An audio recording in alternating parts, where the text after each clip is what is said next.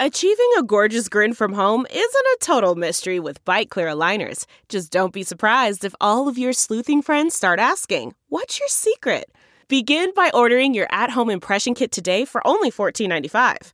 Byte Clear aligners are doctor-directed and delivered to your door. Treatment costs thousands less than braces. Plus, they offer flexible financing, accept eligible insurance, and you can pay with your HSA FSA.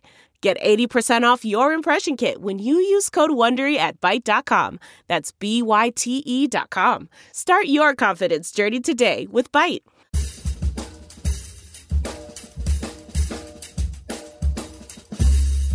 I mean, come on, no one plans to get sick. And yet, here we are. My name is Matthew Zachary. I survived cancer, a stroke, and COVID-19, and I'm still here. I also survived our broken healthcare system, and I want to help you survive it too. So let's go make healthcare suck less together, because we're all out of patience.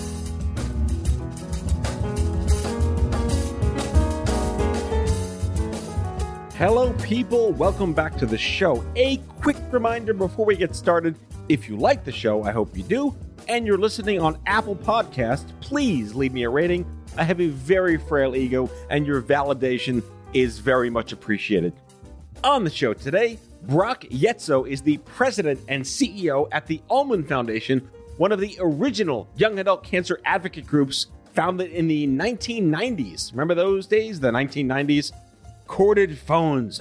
Miscorded phones. Anyway, the Ullman Fund was one of the very first organizations that pioneered the very idea of adolescent and young adult cancer as a thing. You know, I consider Brock to be a progenitor and a mentor who helped me find my place and my voice long before stupid cancer was a real boy. So let's give it up for history in our DeLorean episode of how the sausage was made with the Ullman Foundation and Brock Yetso. Let's get started. I'm going to bring this up on the show just because it's funny. Like, you were the lone executive of a young adult cancer organization that wasn't a cancer survivor, and yet we still let you in the club. I survived all you knucklehead. That's right. You're a survivor of us. Survivor of us. Well, it's too soon, but my dark humor, like, now that I've had COVID, like, I tell people, I'm like, oh, I'm a survivor. And they're like, oh, of what? I'm like, COVID. They're like, oh. Like, it's too soon. It's too soon. Like, people are dying of that. You can't say that. I'm like, well, people are dying of cancer. And, you know, people that survive cancer talk about that. Well, you could just say it's the Ullman Foundation for COVID. There you go. Yeah. I mean, you could do a whole show on that, man. I mean, like, why are we are celebrating cancer survivors, but why aren't we celebrating COVID survivors? Reminds me of the episode of Curb Your Enthusiasm where Larry David had a Holocaust survivor meet someone from CBS Survivor, and they debated the word and who was better off. Oh, my God. Who is this guy that Matt's talking to? Brock Yetso, the president and CEO of the Ullman Foundation. Welcome to Out of Patience. 2 minutes into the segment. Awesome. I'll take a late welcome any day. No, it's been a long time coming. I actually went back through the archives of the Stupid Cancer Show, and you and Doug were on the show in 2007. So we're going, no way. It's been a minute since I had you on the other end of a microphone. Well, we've all three of us have been busy at work doing some important stuff. So, but it's good to be back. What I found most intriguing about doing the show and being back behind a mic with Out of Patience is that I get to interview and talk to friends that I've had for like over 20 years. The listeners of today may or may not have any perspective, which is fine, of how the sausage was made in the 90s and the 2000s. And we are all here today resultant of these crazy shenanigans that happened in the late 90s and the early 2000s.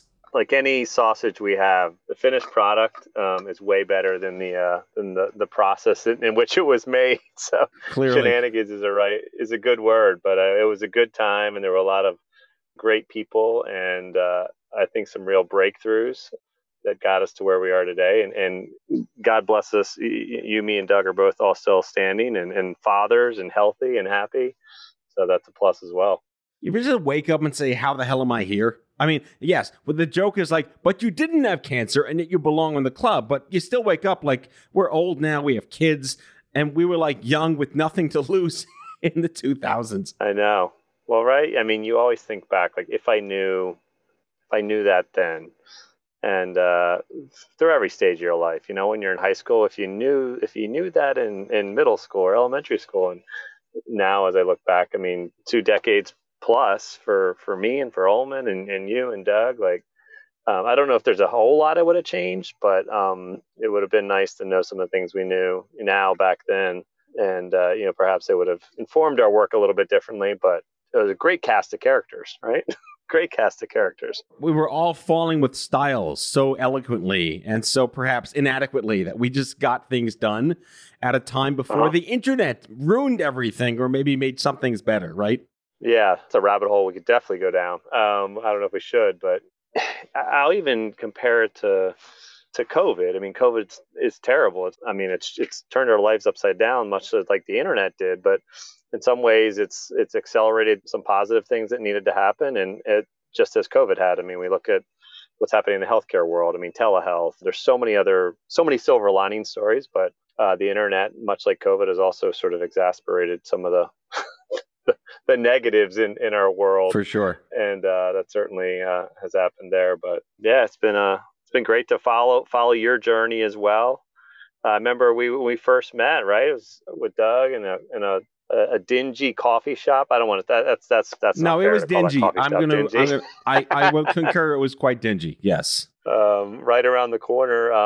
We were staying right by Columbus Circle because his folks had a place then. I remember being around there, and I was like, "Is this guy? I know he's a survivor, but he's talking about music. He's got a CD. There were still CDs. That was CDs. I remember he gave us a CD. This is the throwback machine. But hang on, let's hop in the DeLorean for real. Let's go back to the 90s when this soccer kid at Brown gets cancer. Right? We've been talking about this Doug this whole time. This is Doug Ullman, of whom the foundation is named after his family name.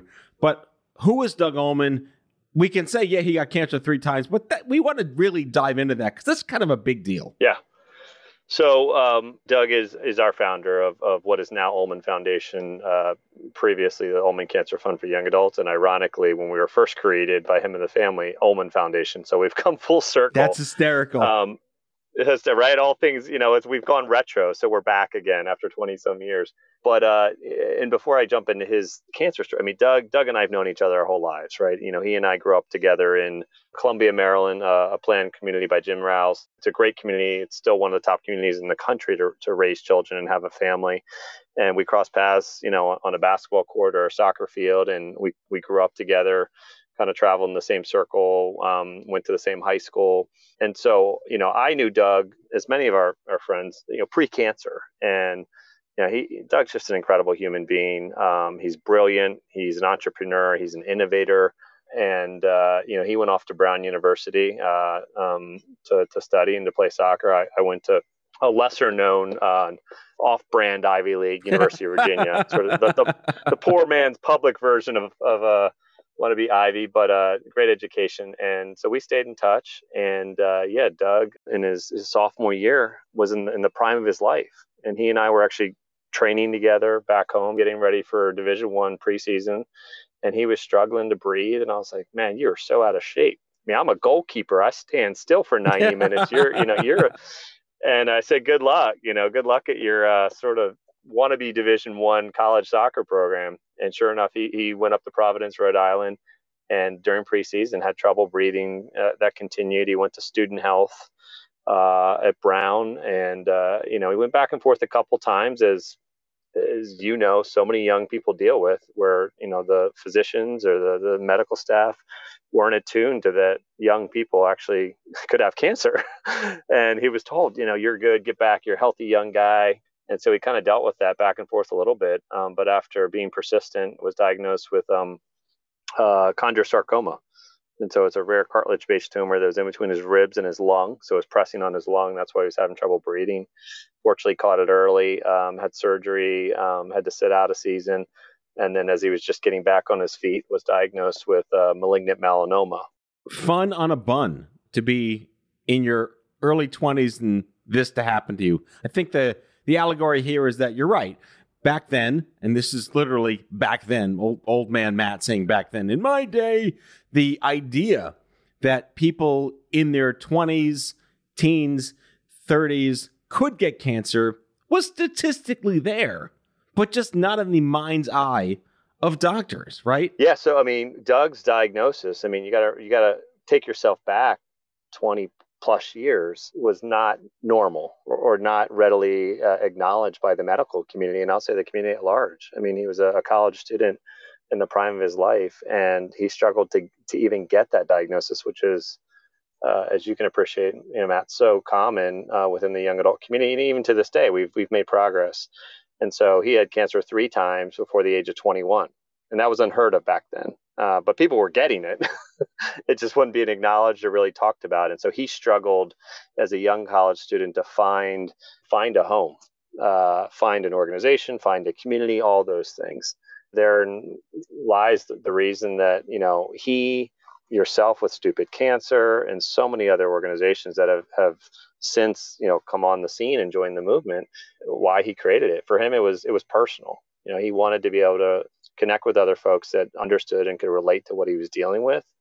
And then I think beyond that, it became more than personal. It was, how do we not just help me out, but help, there's thousands. And now we know, I don't know what's the latest number, how many annually are diagnosed. It went from 70 to 72 to 76. I think on the Stupid Cancer side, it's 80 now, but I'm going to go with population adjusted to be optimistic. Okay.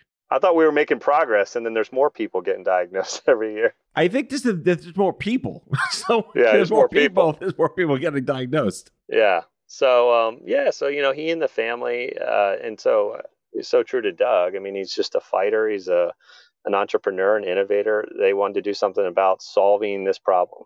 And I always say, people that have known Doug as long as I have, and even yourself, and what he's made of and how he operates and the success he's had in the cancer space, it could have been anything. I mean, I think fortunately for cancer patients and survivors, young adults, it was actually good it was cancer, because he's done so much great work, and the organization was born, and we've grown above and beyond one person.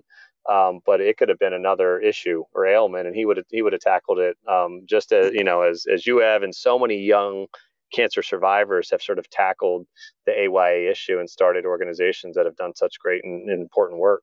I mean, it's also really important to recognize that there were really no other young adult cancer specific groups at the time. And yet, in the late 90s, there was this just coincidental outcrop of 5 major groups that just spawned. There was a group called First Descents, which was the first young adult cancer retreat adventure camp type experience. There was the Ullman Fund, or the Ullman Foundation that became the fund that became the foundation. There was the Young Survival Coalition, which was young women with breast cancer. There was Sharsheret, which was young women with breast cancer who were Jewish.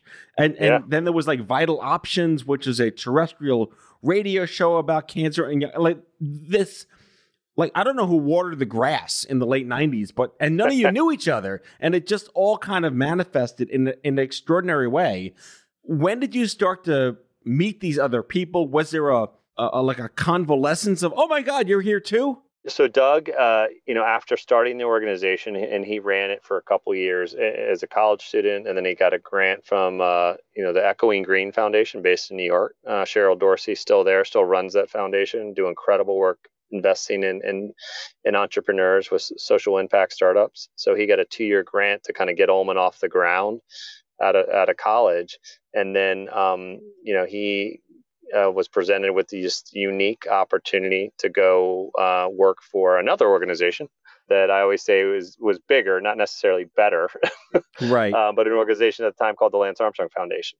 And so him and Lance became friends or acquaintances. They're both young adult survivors. They're both athletes, were diagnosed at the same time. And he actually read an article about him in the Brown Alumni Magazine, sharing Lance's story. And Doug, it so resonated with him. It didn't matter it was Lance. It was another, and at that time it wasn't the Lance we all know. Right. Yes. It was early Lance. Yeah, it was early Lance, before, anyone even followed cycling or followed him. And Doug's like, this is another young person, a guy, an athlete, dealing with this. And he actually reached out to the writer of that article, the reporter, and said, "Hey, great article. Like, would you mind connecting me with this guy? I'd just love to share and be together." And so him and Lance went back and forth. And then Doug and I went down to the Ride for the Roses in Austin, Texas in 2000 was our first venture down there. I don't know if this story is true, but they say when the legend becomes fact, print the legend. I recall Doug telling me a story, or maybe I heard him speak at some conference somewhere about how I think Lance sent him a note in the hospital or something, and it was like Doug's like, "Who the hell is Lance Armstrong?" And then that was kind of how their friendship started. Is there any reason or rhyme or truth to that? I think there is some truth. I don't know. I can't vouch for all the specifics, but they definitely, I think he might have reached out to him and I know there's an email somewhere. I still have a copy of it because it was always in our office that, he said, "Hey, Doug, remember we're the lucky ones, right? It is cancer. It gives us perspective that no one can have." And, and so, in 2000 was the first time that Doug, got to meet Lance and learn more about his foundation, this small little foundation that he started in Austin, Texas, that was, really based around survivorship and a bike ride. And, we all know the story well. And Lance kind of took cancer as well as AWA cancer, being an AWA survivor, to a different level, different stratosphere. And regardless of your opinions of how he got to where he went, I can tell you as a nonprofit executive and a cancer advocate, what he did for the cancer movement, and specifically the AWA cancer movement, was transformative. And so back to your question, long-winded answer, like how did I think Doug's opportunity and ability to be part of, and then eventually became, the president and CEO of the Lance Armstrong Foundation, which then became Livestrong. Doug carried that AYA torch with him, and had a platform that all the AYA groups, Ulman included, Stupid Cancer, First Ascent, he invited them all to kind of come be a part of this opportunity to raise our flag, to yell at the top of the mountain, all the different things that we did. Some I won't mention, to make some noise about things you can't get away with anymore. Exactly. Yeah. So, when I would say, probably like mid, when did we first connect? Mid, early 2000s. I'm trying to remember. Well, I'm terrible with dates. If I were to trace the extension cord back to the outlet in the wall, it would go to a guy named Craig Lustig, who you know. Yeah. And Craig found me on a Columbia listserv after I had given a piano concert for a Relay for Life at NYU in 2002. And it was around that time that I first discovered another organization of the time called Planet Cancer, which I was the first funny cancer website that I ever read. You never think funny in cancer. And I jumped down this rabbit hole through Craig and these other luminary names that we don't have to get into because there's so many of them. But it was just an extraordinary moment in time to see collaboration. I walked into it as oh, is it always like this? No, it wasn't always like this. But I will give Livestrong credit where credit is due, because the culture that they brought to bear as an organization, again, irrespective of any dirty laundry that's floating around, was one of we raise each other up. And that was my biggest, excitement of joining all of you guys, not knowing what the hell I'd wind up doing. Yeah, I agree. We came there from different perspectives, different pathways, but it elevated us all, and we all were sort of in the same sandbox together, trying to do something, the same thing, maybe just doing it a little bit differently. It was a great moment in time.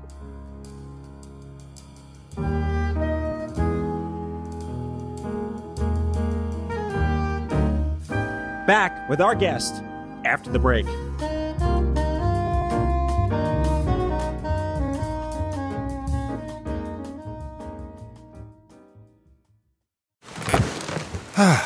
The comfort of your favorite seat is now your comfy car selling command center, thanks to Carvana. It doesn't get any better than this. Your favorite seat's the best spot in the house. Make it even better by entering your license plate or VIN and getting a real offer in minutes. There really is no place like home. And speaking of home, Carvana will pick up your car from yours after you finalize your offer. Visit Carvana.com or download the app and sell your car from your comfy place. Delve into the shadows of the mind with Sleeping Dogs, a gripping murder mystery starring Academy Award winner Russell Crowe. Now available on digital.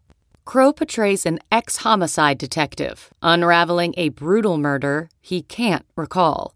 Uncovering secrets from his past, he learns a chilling truth. It's best to let sleeping dogs lie. Visit sleepingdogsmovie.com/Wondery to watch Sleeping Dogs, now on digital. That's sleepingdogsmovie.com/Wondery. CarMax is putting peace of mind back in car shopping by putting you in the driver's seat to find a ride that's right for you. Because at CarMax, we believe you shouldn't just settle for a car. You should love your car. That's why every car we sell is CarMax certified quality, so you can be sure with upfront pricing that's the same for every customer. So don't settle. Find love at first drive and start shopping now at CarMax.com. CarMax, the way car buying should be.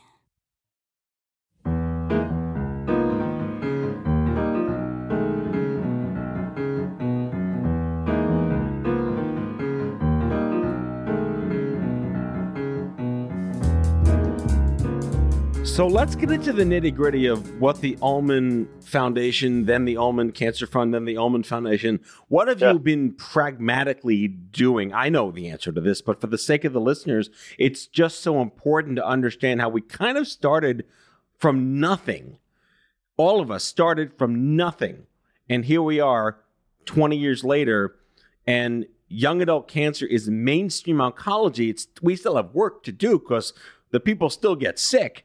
But from nothing, you were the first organization that had grants and you worked on navigation. Talk about the early days of just proving the point that this was meritable. You know, I'd say the early days was just doing whatever sort of came at us, you know, like any cancer diagnosis. And thank God I've never personally faced it, but, you know, I've had loved ones, I've had family members. It was more just you're blocking and tackling and responding to every obstacle, every hurdle, every piece of news you're getting. You're definitely not, you're not driving the car, right? You're just sort of like in the back seat, just dodging, you know, for any parent out there, you're just dodging the things that your kids are throwing at you. And so that was a lot of what I think Ulman was doing in the early days, where there was no cohesive like roadmap or strategy. It was just like herding cats to find out, hey, are we the only one? No, we're not. There's other people with young cancer. Oh, there's other organizations. And it really wherever the greatest need presented itself. And so one of our first, programs was a support group. What do you get? I mean, we want to build community. We want people not to be alone. So let's get a support group going. And the next thing was, hey, Doug was a college student. You know, fortunately, his ability to continue to pursue higher education was not impacted, but so many young people get cancer. They're in their college years and there's an impact there, an emotional, practical, financial. So we started a college, scholarship program that has grown over the past 20 years to award close to $1 million to young adults in all 50 states attending, 200 plus universities. And so I'd say the first 5 to 8 years of our existence was really just not flying by the seat of our pants, but responding to where the greatest need presented itself and what was the most compelling. And I think where that shifted I can speak for Ulman and perhaps hopefully the movement where we've had more incremental change really was a result of some of the work of Livestrong and, the Progress UU Group report that was published in, was it 2006? And then there was the President's Cancer Panel, town hall meetings. And so I know for Ulman, we took that as, hey, here's an opportunity to listen to what experts are saying, not just, what cancer patients and survivors, which that's important. And we took that, and that was part of those processes to basically take a SWOT of, all the stakeholders are saying are the greatest needs clinically, scientifically, from an advocacy standpoint, from a patient care standpoint, and identify the areas that we think we can champion and have the greatest impact. And so for us, the past decade plus now has been really focused on, patient navigation, meeting patients where they are. And so we've now been working with some of the top cancer centers in the country. We're based in Baltimore, Maryland. So we have programs running at institutions like Johns Hopkins and University of Maryland, both comprehensive NCI designated cancer centers. We're working with our military at Walter Reed National Military Medical Center, where we have licensed, trained AWA navigators that are embedded in the institution and have developed a community and a program within that hospital that has changed the culture of how they treat and meet young cancer patients' needs. And so that's just one example, but I think Ullman has really looked to the community of, all the people that have been working in this, both in the labs, in the hospitals, and other advocates to identify, hey, where can we have the greatest need? Who's doing other great work? And I think, you're a great example. Like, when Stupid Cancer came on the scene, I mean, we said, we're definitely not getting into the business of hosting massive conferences where we're bringing tons of survivors and healthcare professionals about it, because Matthew's doing it so great. And so I think that was back to like the good old days. Like, it was awesome to see how so many individuals and organizations came together, and sometimes just by like process of elimination or just like people found like their place of where they could move the needle for the movement. And so Ullman, navigation's been sort of a flagship program of ours. We more recently have identified a huge need that I believe is only going to get larger with hospitality care. So housing for young cancer patients. You're seeing treatment protocols for young adults. Many of them are pediatric protocols. They're now being extended to 18, 20, 25-year-olds that are more aggressive and more demanding and are presenting challenges for young cancer patients to get their treatment because there's no housing. A lot of the existing infrastructure of hospitality homes cut off at 18 and 21. So that's what we just opened Ullman House, which is a beautiful, 13,000 square foot facility in Baltimore City, just a stone's throw from many of the cancer centers I just mentioned, where young people can come from all over the country. They've come from 13 different states already to be a part of community and have free housing and care and support while they're getting life-saving treatment. I want to pivot and spend the remaining amount of our time talking about leadership. Yeah. And, without dating you per se, you're one of the longest standing executives in nonprofit cancer to begin with, but in young adult cancer specifically. And you have, I kind of left when I did because I wanted to, whatever, but like you're still doing this with so much passion. And again, there is a never ending need to fulfill the issues at hand. But over the course of the last 20 plus years that you've been running this organization, have there ever been moments in time where you said like mission accomplished or like, we've done enough? Or the only reason I asked that question, I'm not convincing you to leave in any way, is, or just agree or disagree with me on this one point. I feel like when we started all this in the early 2000s, when I got into the game and we were all, running offense with each other instead of fighting over get off my lawn, which is every other organization, that we were pushing a boulder up a hill in the hopes of building equity and parity for an age-specific concern. And at some point, that boulder reached the top of the hill and is now kind of coasting in a sense. And I was joking that young adult cancer now sucks as equally as other cancers, irrespective of the unique age issues that you face. Do you get a sense that we're in a better place now? The boulder isn't maybe so far down the hill, or it's up the hill and there's just a smaller hill to push it up? Absolutely. I think having been a part of the movement for 2 decades, like we always used to say, hey, no one knows about AWA cancer and until we're on the front cover of a national publication. And me, I've never done that, but I know people that have been on Time magazine. So, we certainly, we're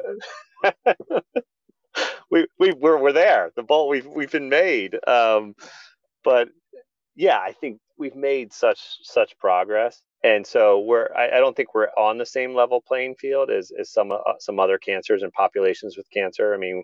I think we still have some catching up to do to some of the other movements. Breast cancer, they've done incredible job of both raising awareness and improving protocols and care, decreasing mortality. So I think there's still work to be done.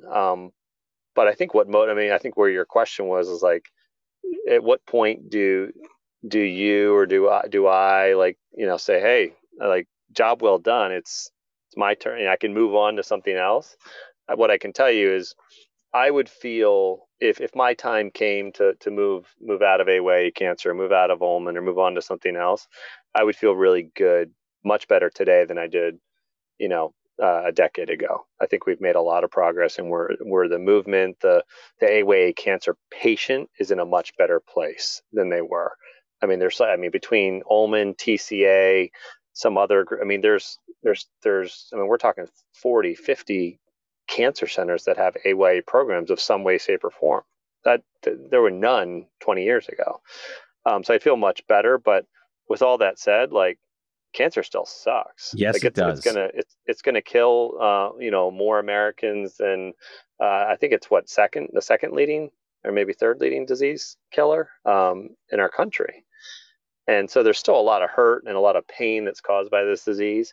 And I think what has kept me engaged at Ullman, and I'm really proud of the kind of work we do, is we're like 1 degree or not even a degree away from the patient. We have navigators in the hospital. Now we have these patients staying in our home. And so it's every day I wake up with a constant reminder of how devastating and crappy cancer can be to anyone. And so it's for me, it's just continued to serve as motivation. And there's always something new that's coming up that we as an organization or as a movement can try to tackle. So not to say that my time won't come, or I've already aged out. I'm out of the age group. Yeah. Like when I turned 40, I'm like, crap, do I still belong here? Exactly. I know. I'm one of a few people, that has a bunch of kids. But it's been a great ride, and I'm still enjoying doing it.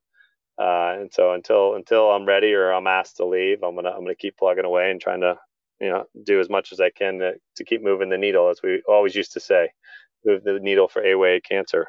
All right, final question. It's kind of loaded, but I think you can keep it pretty brief, because I've done many episodes with other nonprofit leaders, and I like to hear from executives and like COVID life hacks for leaders in the nonprofit space. How do you manage your own mental health, your family, while still leading and keeping confidence amongst your tribe? Ooh, wow. You could have given me a heads up on this one. You have 30 seconds. Go. Wow. Exercise. I think what COVID, we're doing remote work, so it's afforded me the opportunity, and now is exercise every single day. And it's something I would have liked to say I did before COVID, but I just, the commute and the bustle and the hustle just didn't allow me to do that.